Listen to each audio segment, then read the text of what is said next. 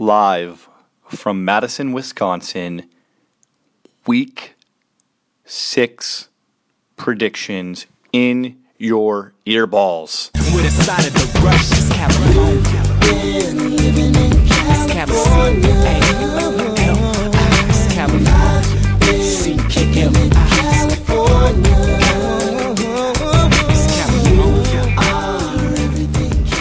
Yes, that is right. I am in Madison, Wisconsin, and I am live from my hotel room, and we are going to be doing predictions here.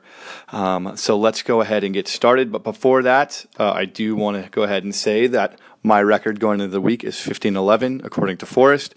And for whatever reason, he has Josh's record at being at 3-3, which is actually impossible because we are in Week 6 right now, and he's only picking my matchups. So I don't really get how he's 3-3. Gonna have to double check that, Forrest and Josh.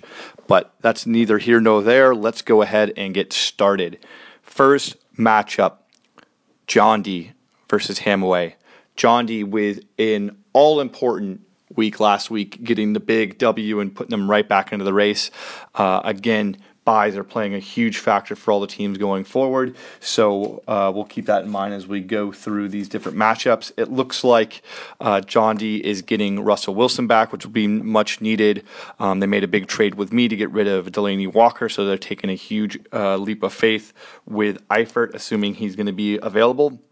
On Hamway's side, he has a rough one. Not a lot of good predictions here. He has Cameron Artis-Payne, CAP, in his starting lineup, which I don't think will last. I'm sure we'll see Tevin Coleman at some point, but it doesn't matter. I think John D goes for a 2-game winning streak, and they will get the win versus Ham, going to 3-3, and Hamway will be going to 2-4. Next matchup, we have Chin versus Rob. I'm going to take Chin because you just can't choose against Chin. However, I do think Rob is due. He is due a win here. The difference between the actual projected points aren't too off, but Jesus, is Ezekiel Elliott really, really freaking good. But we'll see. There are some tough matchups across the board. Carson Palmer's coming off an injury, concussion, so we'll see what he does.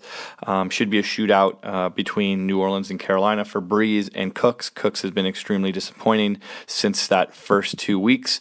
But I'm going to give it to Chin, what with, I think, a possibility of an upset brewing here. I think, like I said, Rob is due. Next matchup, Jeremy Reitman versus Jake. This is going to be a close one. Projections have it here within 5 points of each other. Currently, Jake is starting Brian Hoyer. That is never a good thing. I know he's 5-0, but that is very questionable. I have been way wrong on Devontae Freeman. He has been a beast for the Falcons this year again. Gronkowski is a monster now that Brady is back. But I think this is going to be a close one. But I'm going to give the edge to Jeremy because he has the ability to not have to play Brian Hoyer. Jacob is starting Brian Hoyer, I repeat. So because of that, I'm giving the win to Reitman. Next matchup, Grosh versus Brad. This is a very important matchup for Garage. They're 2-3. They want to get to even record of 3-3. Brad, meanwhile, also wants to avoid 3-3 and go to 4-2. It's supposed to be a very, very close matchup. By the way, Le'Veon Bell is projected to get 24.85 points. Is that the highest ever projection we've had this year for a non-QB? It's by far the highest in this matchup and of all the ones I've seen thus far. So I don't know. That's just troublesome in my mind. Like, I would never want my guy to be projected that much because it's going to be I think it'd be far-fetched that it happens, just be honest. Does Sammy Coates repeat it after his monstrous 28.9 point performance?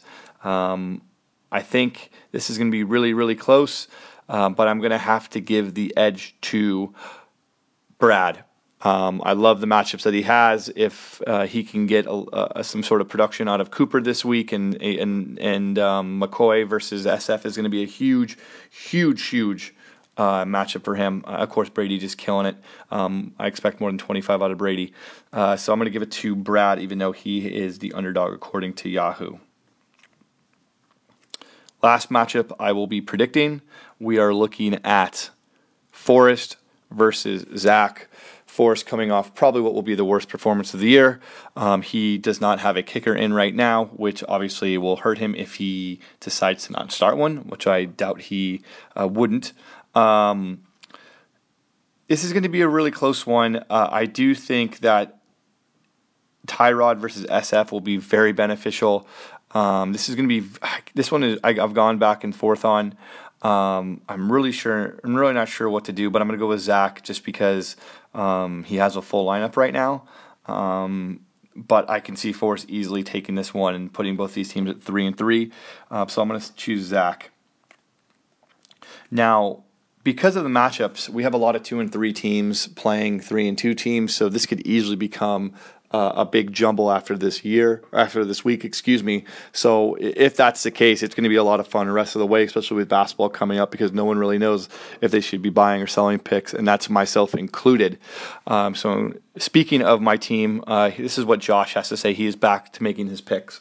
Quote, "The Cam and Kelvin show continues against New Orleans, and the high-scoring game will leave Uzi bloody and battered.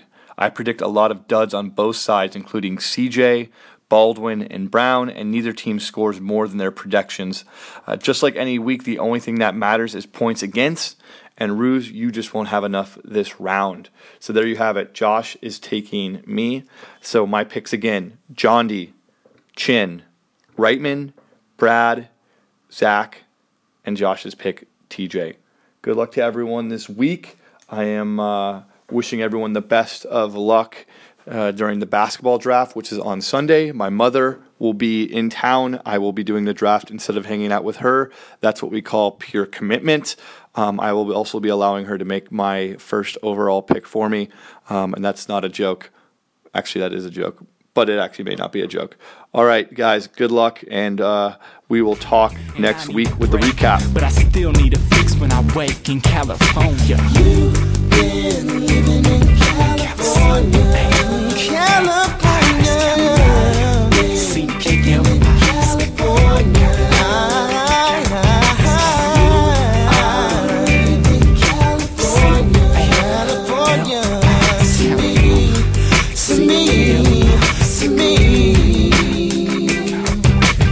The rush is California.